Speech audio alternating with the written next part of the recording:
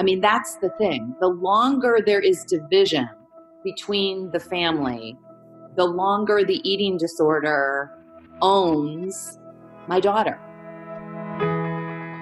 Welcome to the Juggling the Chaos of Recovery podcast, where we focus on health and wellness and overcoming all types of addictions.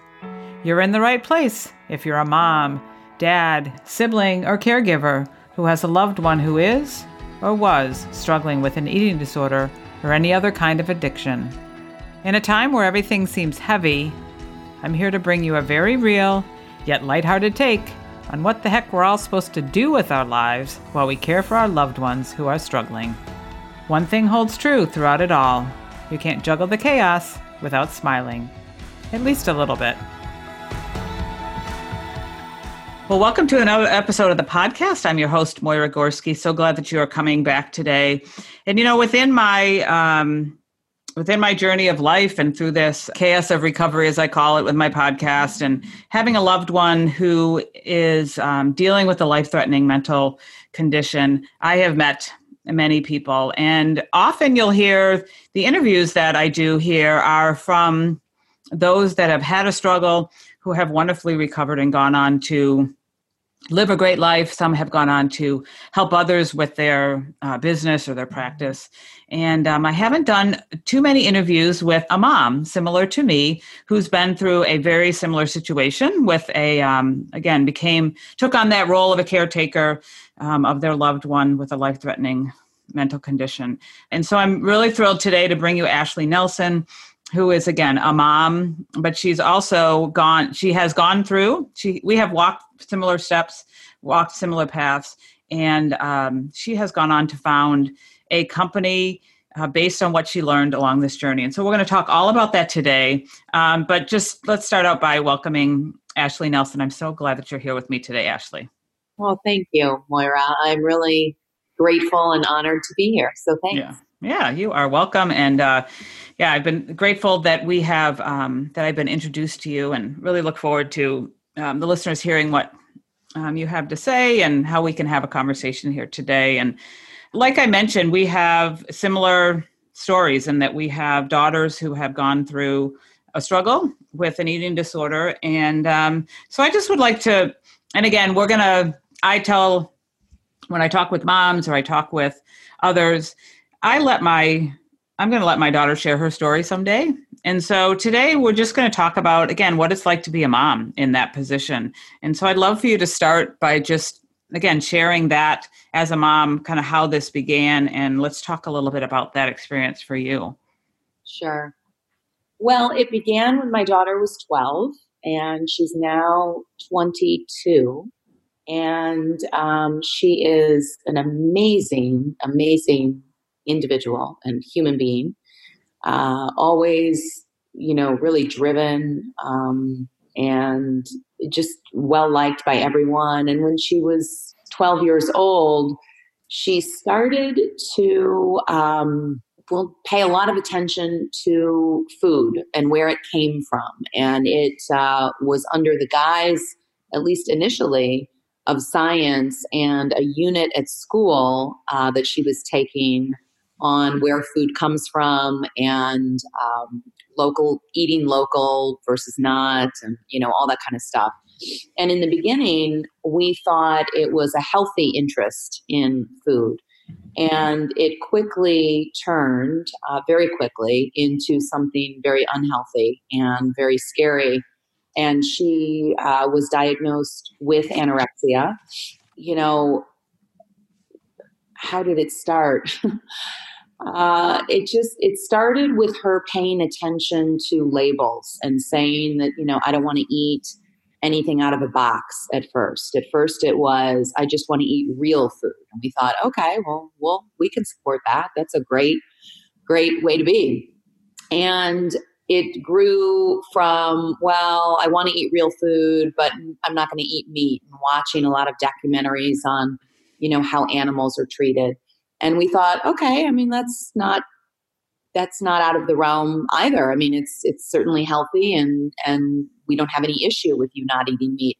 But slowly the restriction became more and more prevalent, and she limited almost everything basically until really all food, scared her, and there was a reason that she wasn't going to eat it, and she quickly dropped 20, maybe 30 pounds back then. And she had been a competitive gymnast and did not have 20 pounds to lose.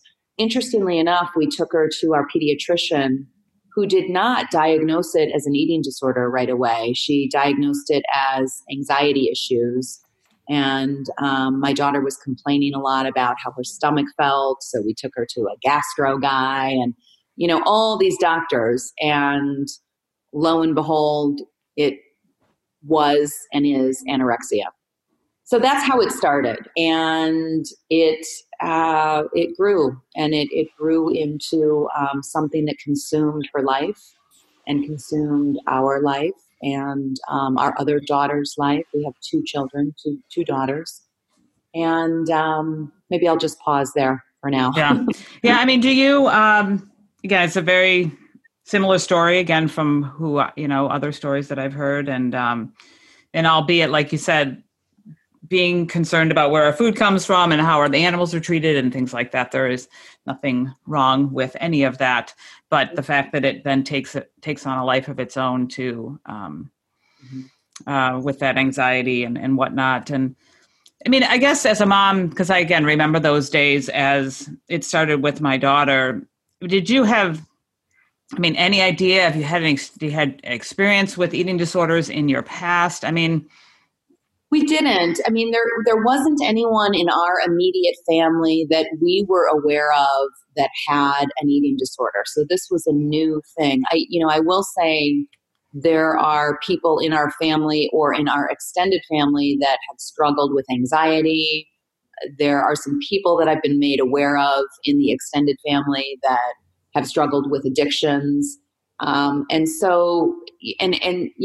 science does tell us that that this does have a genetic component to it, but there wasn't anyone that we were aware of that struggled with anorexia or had any kind of a full-fledged eating disorder.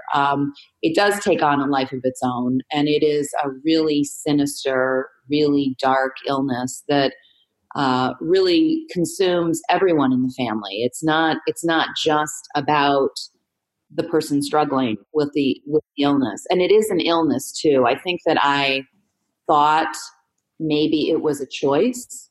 I thought, oh, you can just choose to eat, or you can choose to not eat, and I learned a lot about that. That it, when it is a full-fledged eating disorder and mental illness, it isn't a choice for these people.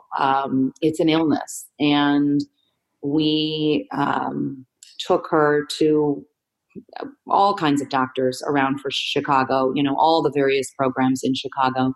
And ultimately, years later, landed on a program in Denver, the Eating Recovery Center, that after years of working with different doctors and different programs in the Chicago area, that program in Denver was really, I feel, the first time that she started to heal and started to recover. And it was many years. She went to Denver for the first time. She went twice. She went to Denver for the first time when she was 17. So it was, 5 years after the onset. Yeah. And I just remember when this first started for my daughter, and we were in a facility here in the Chicagoland area, and I heard a mom talking about, when that she was looking for the next place, and her daughter had been at 10 different facilities and going on for 5 years. And I was like, how can that happen? That's just crazy, right? And here I am 6 years later, and ERC has been a very good support for my daughter. She's been to Denver twice and to Chicago once. And although it's been supportive, I must say that a place that was in California that she was most recently at, and we'll be going back to, is just like you said, the first place I believe that she is really starting to heal. And actually they're saying, she's saying that it's kicking her butt. I'm like, good, right? That's what we want. and again, it is an illness. It's not a choice. And I think those are really good words to get out there for people to hear. I know that as a mom, again, I reflect back to those times, and, I had found her a therapist, and my niece suggested we find her a dietitian or a nutritionist of some kind. And so we were doing that, and I was like, we're going to be able to handle this, right? This isn't so bad. And I still remember that day. And I'd love to hear your thoughts of when you took that step to get her that help at a eating, like some place to help with her, specifically eating disorder, or more than a therapist, because I remember picking her up. I had gotten a call from the therapist, and she said, I think you need to come get your daughter. Because, of course, my daughter was doing everything on her own, very independent. I can go to therapy, all of that. And she was in the next town over, and the therapist said it was a tremendously difficult session, and your daughter's very dysregulated, and I think you should come pick her up. And then, and so I did, and I picked her up and got her in the car. And I remember saying to her, this has got to be really scary for you and like really frustrating, because you are so smart. And it's like you can't figure this out. And I can't figure it out either. And maybe it's time that we get some help. Mm-hmm. And, and it was, I was just like, I don't know. I didn't expect to get there. Like, oh, come on, we can handle this ourselves. We're strong women. We can. But like it came to a point where I'm like, we need some different type of help here. Yeah, I do remember many different points. First of all, it's funny that you say one of the families or moms that you met at one of the facilities, they were 5 or 6 years in, and you thought to yourself, what, 5, 6 years? There's no way it's going to take that long. We felt the exact same way. When she was first diagnosed, we went down to University of Chicago Med Center. At the time, had an eating disorder clinic, and I had done a bunch of research online and found something called the Maudsley method, which is now also known as FBT, family-based therapy. Mm-hmm. But what family-based therapy is, or the Maudsley method is the parents and the family are have been identified as sort of the person's best hope for recovery, more so than taking her out of the family and into another unit. That the family is really the source of making sure she eats and all that stuff. So we became basically her doctors, and food was the medicine. Mm-hmm. And so we would sit down and eat and monitor every single meal with her.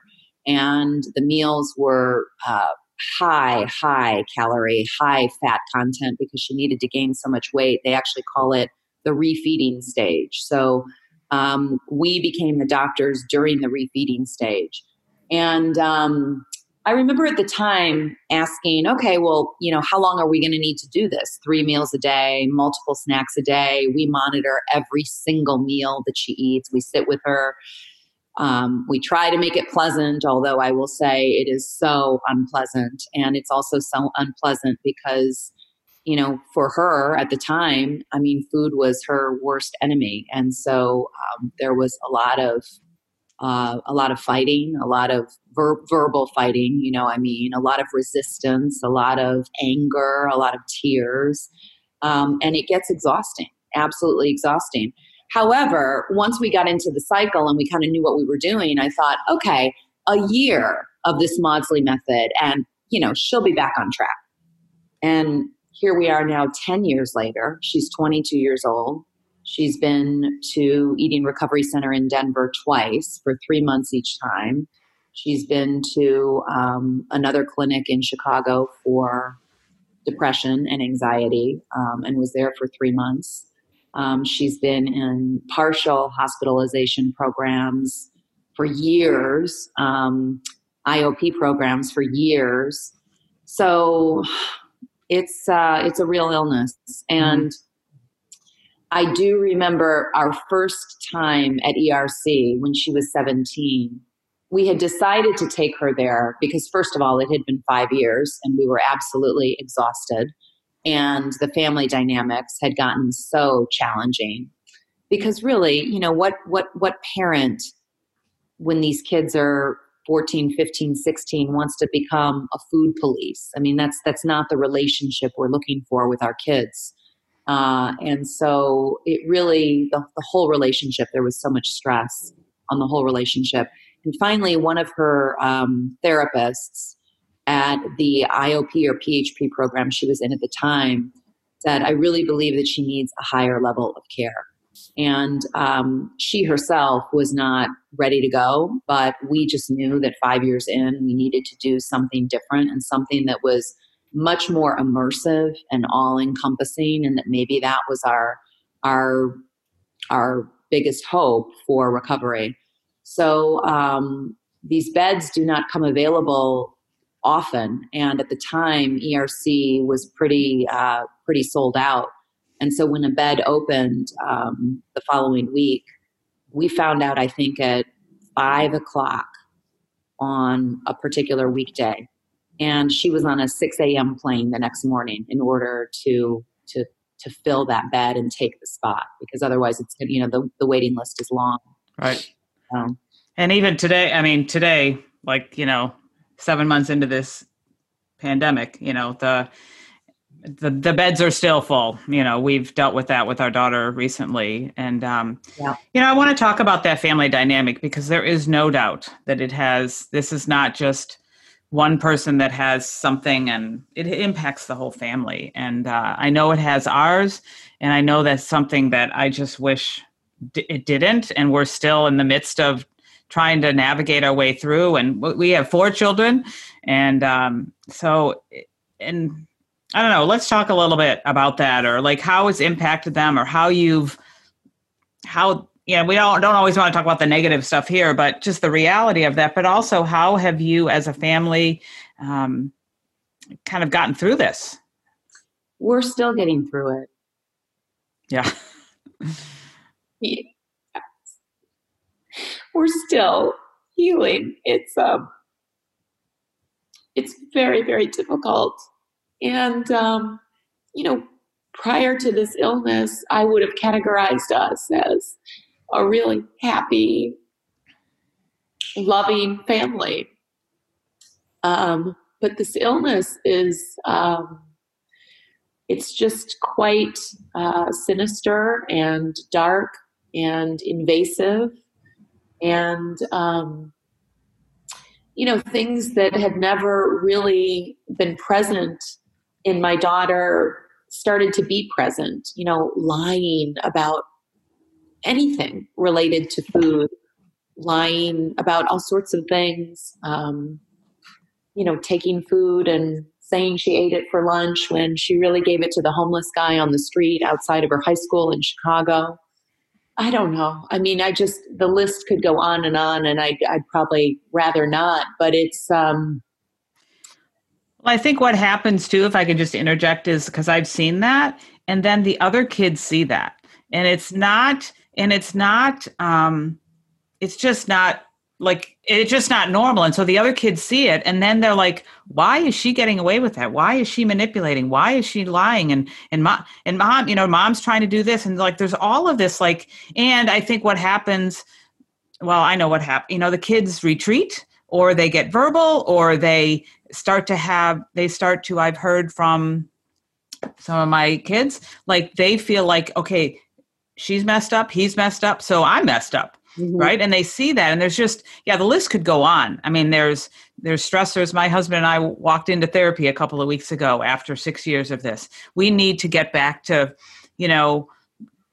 we got to talk through some things, because it's been difficult on our relationship. And, there's kids that are in the home, kids that are living outside of the home. And so it doesn't impact them as much or whatever, but it's a family dynamic that disruptor for sure. It's a disruptor. And, each person, while you might be told by the doctors and by the therapists to handle it a certain way, each person sometimes starts to think that, okay, well, maybe the way I could handle it is this, maybe some tough love about just eat it, or maybe some really soft, mushy love about how are you feeling right now? And, but what happens is, as partners, husbands and wives, or sisters and brothers, the illness almost starts to come between you. One of you wants to handle it one way, the other thinks that that's not right, or the doctors are saying something else, or you've interpreted something another way, and you want to handle it another way. Then all of a sudden there's not unity on that front. And the illness, the eating disorder, sees that, the more it can sort of wedge itself between different people in the family, the longer it gets to live. I mean, that's the thing. The longer there is division between the family, the longer the eating disorder owns my daughter. Mm-hmm. And so I remember we were at ERC for one of our first sort of immersions in getting educated about all of this. And they put up a chart of typical recovery ages and what the recovery rates are if you've had the illness for 1 year, if you've had the illness for 4 years, if you've had the illness longer than 10 years or whatever it is.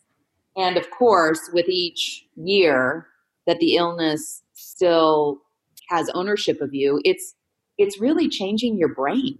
It's completely changing your neural pathways and your brain. And it's very hard to retrain the brain to do something else when this particular mental health issue has grabbed hold. So we were at ERC, and one of the charts said that, typical recoveries start from the age of 25 or after. And now Marley was 12 at the time. Well, no. I take it back. It started when she was 12, but we were at ERC when she was 17. And I just looked at my husband and I was like, we cannot handle another 5-6 years of this. We're already 5 years in. I will say the first time we took her to ERC, it was so emotional and it was really hard. Number one, you want to be able to soothe and heal and help your kids recover. But this illness is bigger than me or than us. And it's bigger than what we are capable of being able to handle. That first night that she was at ERC in Denver, we stayed for the weekend for 3 or 4 days afterwards. It was the first night in 5 years that I think I got a decent night rest. And that whole weekend we were exhausted. I mean, we kept sleeping like 12 hours it was the first time that we felt like, okay, we release. Well, you gave the authority to someone else to be right. That food police, to be that whatever. I remember a friend of mine said the same thing. She said when I dropped my daughter off to a particular, she said, now go take care of yourself. Well, and that's what we did that whole weekend. I mean, we were there for 3 or 4 days. It was the first time we had dinner or lunch in 5 years that the topic of the meal was not consumed by someone with an eating disorder. It was the first time that our life had become so small because we've been trying to follow these doctors' rules or about, this Maudsley method. And we were trying to do it all as best we can. And our life became so small. I mean, we stopped going out to dinners for meals with friends. We stopped socializing. We were so exhausted by, sitting at the dinner table for sometimes 4 hours to get her to finish a meal. Sometimes 4 hours. She would cut up her food in these tiny, tiny, tiny, tiny, tiny little bites. And this is, can you imagine? I mean, there's another child in the house too. I know. You got things to do. I mean, come on. You got laundry and homework and, walking the dogs. Yeah. Right. Right. Yeah. Exactly. Yeah. Well, let's transition into, again, because I know that you shared with me that you started to really become aware of what perhaps might help your daughter, but in the end, it really helped you in this idea of, again, mindfulness, stress reduction, yoga, things like that. And I'm glad that you mentioned the brain and the neuro, because I believe that that's a part of treatment that just isn't there, that the rewiring of the brain and the thoughts and things like that, can really be accomplished when we talk about mindfulness and Yeah. meditation and things like that. So let's go Yeah. and talk about that. Well, I have been a dedicated yogi for probably 20 years or so. And I started to really deepen my yoga practice when my oldest daughter was first born. And I coincidentally was going through a teacher training to get certified when she was diagnosed with her anorexia. And as we traveled this journey, and she met with different therapists, and we were in different programs at University of Chicago and other places in the city, I was hearing and watching that much of the treatment and many of the practices were mindfulness based practices. And at the time, I had a very deep and dedicated yoga practice. I also had a very deep and dedicated meditation practice. But I would say to Marley, and I would ask the therapist, so what exactly do you mean by mindfulness practices? I mean, at the time, I kind of thought meditation is mindfulness, right? Which it is, it's a gateway into mindfulness. But there are other mindfulness based practices that you can integrate into life that work on a cognitive level in addition to meditation, and that really can sort of retrain the brain in some ways. So I dove into a curriculum called mindfulness-based stress reduction that I learned of as I was researching some of these mindfulness-based practices. I came across a guy by the name of Jon Kabat-Zinn, who in the 1970s basically created and founded a program called mindfulness-based stress reduction that he integrated into hospital settings for patients with chronic illnesses and addictions. And so I thought, what is this mindfulness-based stress reduction? It's also called as an acronym sometimes MBSR. And so I thought I would go to a class thinking that when I went to that class, I would come away with some practices that could help my daughter. And I went to the class. It was an 8-week class. And I really found that the whole class is dedicated to changing your relationship with the stressors in your life through a variety of mixed modality practices. Some of them are meditation and other practices as well. And what I really found is that this class helped me. We were in the height of managing this eating disorder. And it really helped me find ways to take care of myself in a way that I had not previously been doing. It helped me find ways to communicate more effectively with my kids, with my husband. And all of this translated into showing up with more presence and more calm and more equanimity at work as well. So there was just this huge unlock in every area of my life when you learn to change your relationship with stress and with the stressors in your life. You can't make the stressors go away, but you can manage your relationship differently with them. You can manage the level with which these stressors consume you. You can increase the pause that exists between stimulus and response, right? So that's what MBSR, mindfulness-based practices, helped me do. And it really was transformative for my own health, my own well-being, and my own effectiveness.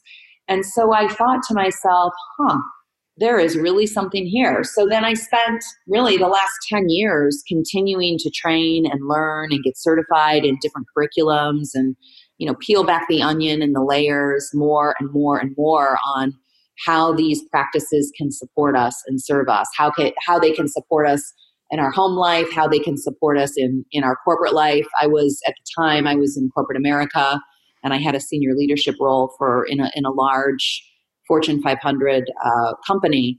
And I started just offering workshops just organically to my team, to other teams, and the word kind of spread. And people inside the organization were asking me to do more and more things. And I thought to myself, this is what I really want to dedicate my life to. This has helped me so much, and it's really changed, I feel like, who I am and how I show up in the world, and my own levels of peace and contentment, even amidst the chaos and even amidst the disruption, finding that peace. So I took a while, but I finally left corporate America and I launched an organization that is dedicated to bringing mindfulness-based programming into corporations, nonprofits, government institutions, educational institutions in our community. And so we work with individuals. We also design and deliver large-scale programs, and I absolutely love it. So, yeah, I mean, I think it's awesome, and let's unpack that a little bit. I mean, when I think of my own experience, and I'm so grateful that I met you, because I am, halfway through the mindfulness-based stress reduction program now that you are running, and I can agree with everything that you're saying, because I've done a good deal myself by thankfully with some friends who, said some things a few years ago and said, you need to start taking care of yourself, or why don't you come to this thing that we're doing, that a friend of mine's doing, that's some energy clearing, or it's meditation, or it's whatever. And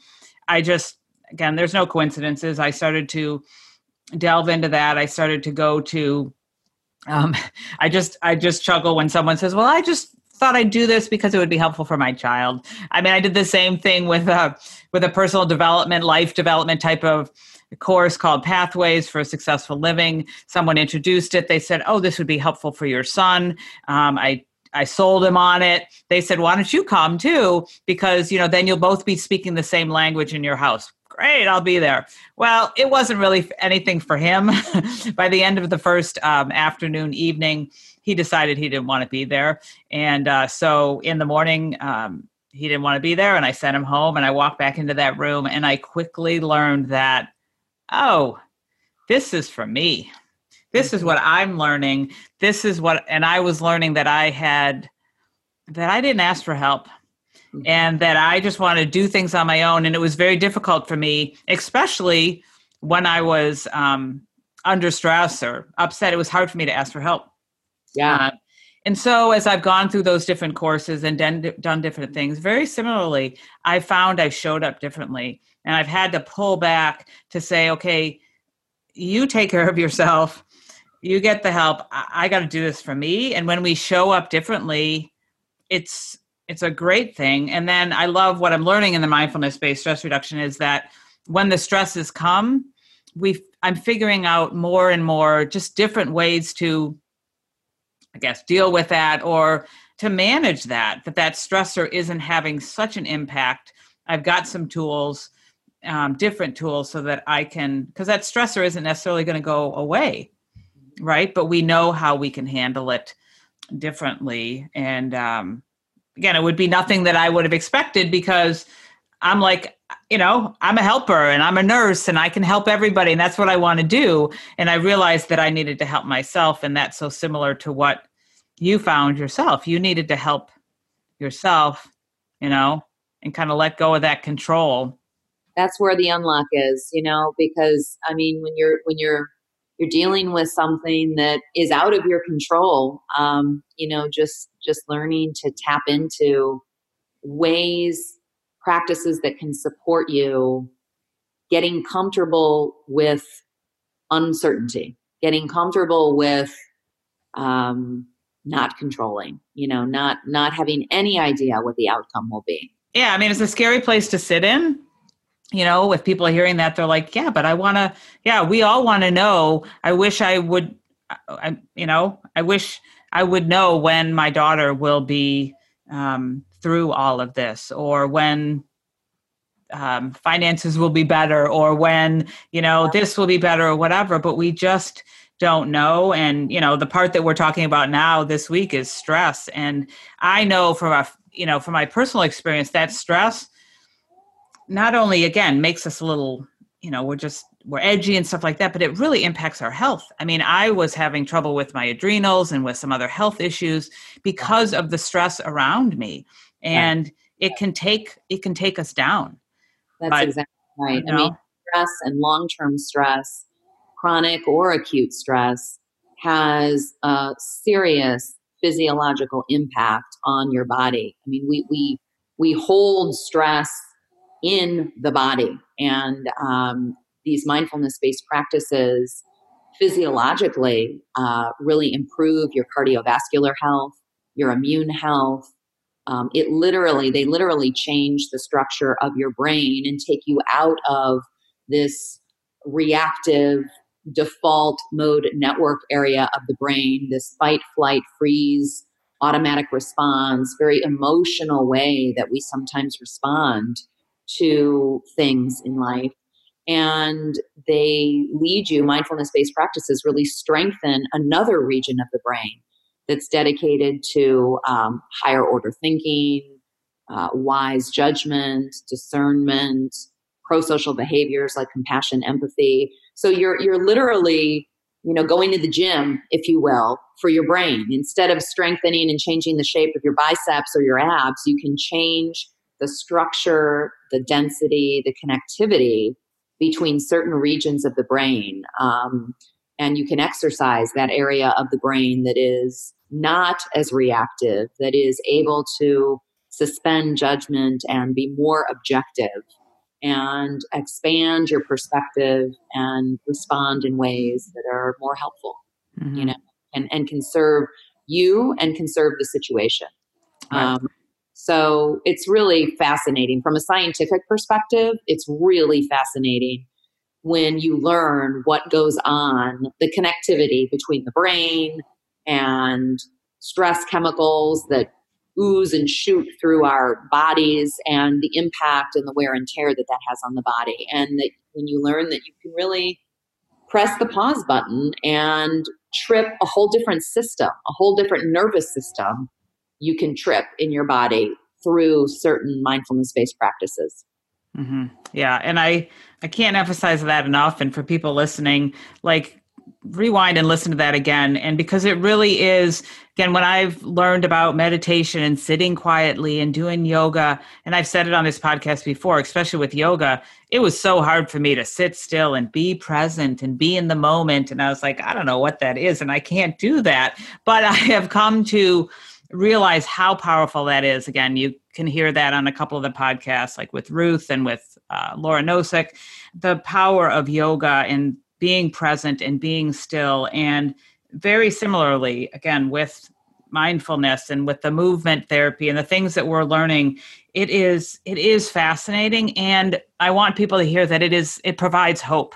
It provides hope if you're sitting in a position like Ashley and I as a mother, or perhaps a father or a sibling, and you're sitting feeling hopeless. There is hope for you, and it does take some work.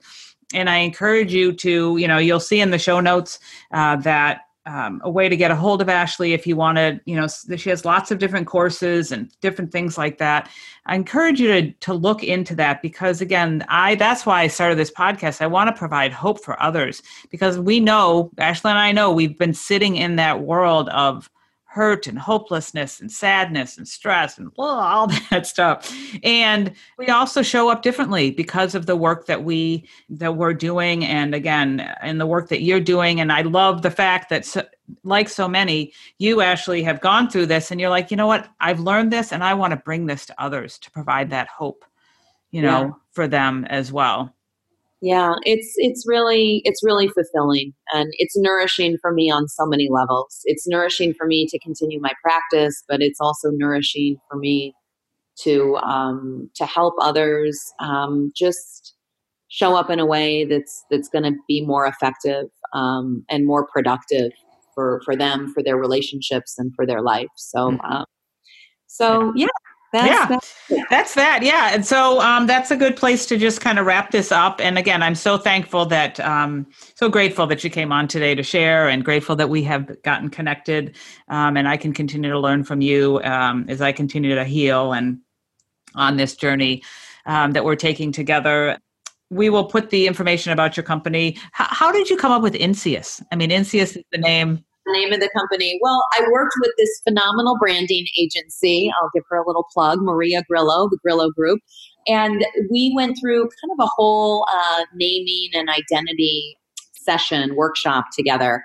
But the name INSEUS is derived from a couple of different words all put together. So meaning to turn inward and to sort of go inward in order to see the nature of things. And SE is a nod towards the word see. So to turn inward, to see, and then us, the U and the S are actually extracted from the word purpose, but all us as in a way that's also inclusive and not exclusive. So us, turning inward to see the true nature or our purpose for all of us. And that's really the name. So yeah, that's awesome. Yeah. Any last words that you'd just kind of like to leave the listeners here as we finish up today? I guess I would say this. There is always hope. There is, if you are struggling with an eating disorder yourself, if you are a family who has a loved one struggling with an eating disorder, just keep leaning into hope. There are many people that are on the other side of this illness and living their full and best life. My daughter is still traveling the journey. She's living in a very healthy way and independently, going to school in Ann Arbor, Michigan.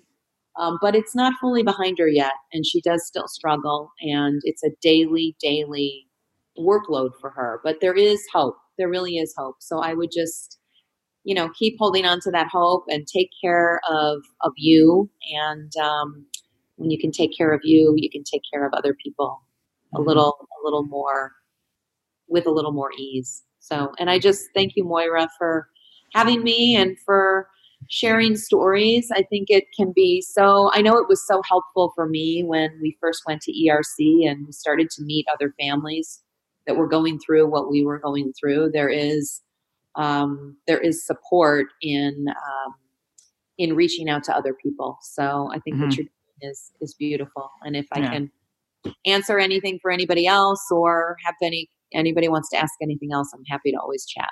Yeah, thank you. Yeah, my husband, when we went to ERC, they do have that immersion, like a few day kind of family program. And my husband said at the end of those 3 or 4 days, he said, the best part was lunch, not just for the food, but the connection with the other parents. There was an awesome restaurant that we went to. It had this big, huge table that we sat on either side of it. We just all took, and he was able to finally connect with men who were going through a similar thing. And he said that was the best thing for me. So I couldn't agree.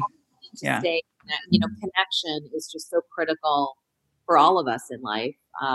For those that are struggling with eating disorders, that are feeling disconnected, that connection to others and connection to love and connection to self is so important, but also for all of us as caregivers and healers. So. Right. Yeah, absolutely.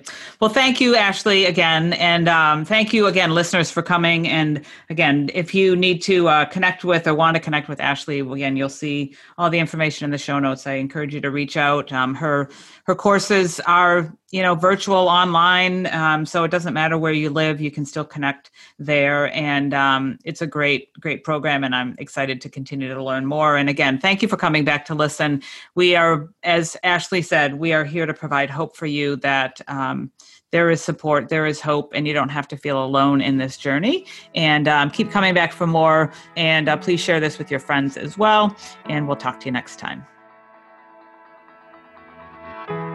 Thanks for listening. If you like this podcast, head over to iTunes and leave me a 5-star review. Share it with others and make sure you hit the subscribe button so you don't miss a thing. I've got a tribe over on Facebook, so head over there and search for Juggling the Chaos of Recovery Podcast Tribe. And do you know somebody who has a story to share, a story of recovery and hope? Please let me know, as I'd love to feature them as a guest on one of these next upcoming podcasts. And perhaps you're looking for a community of like-minded, collaborative, and supportive people who cheer each other on as we strive to improve our lives. If that sounds like something you've been looking for, schedule some time with me. You'll find the links in the show notes. Let's talk, and let me help you find your way. And I'm here to tell you that you're worth it.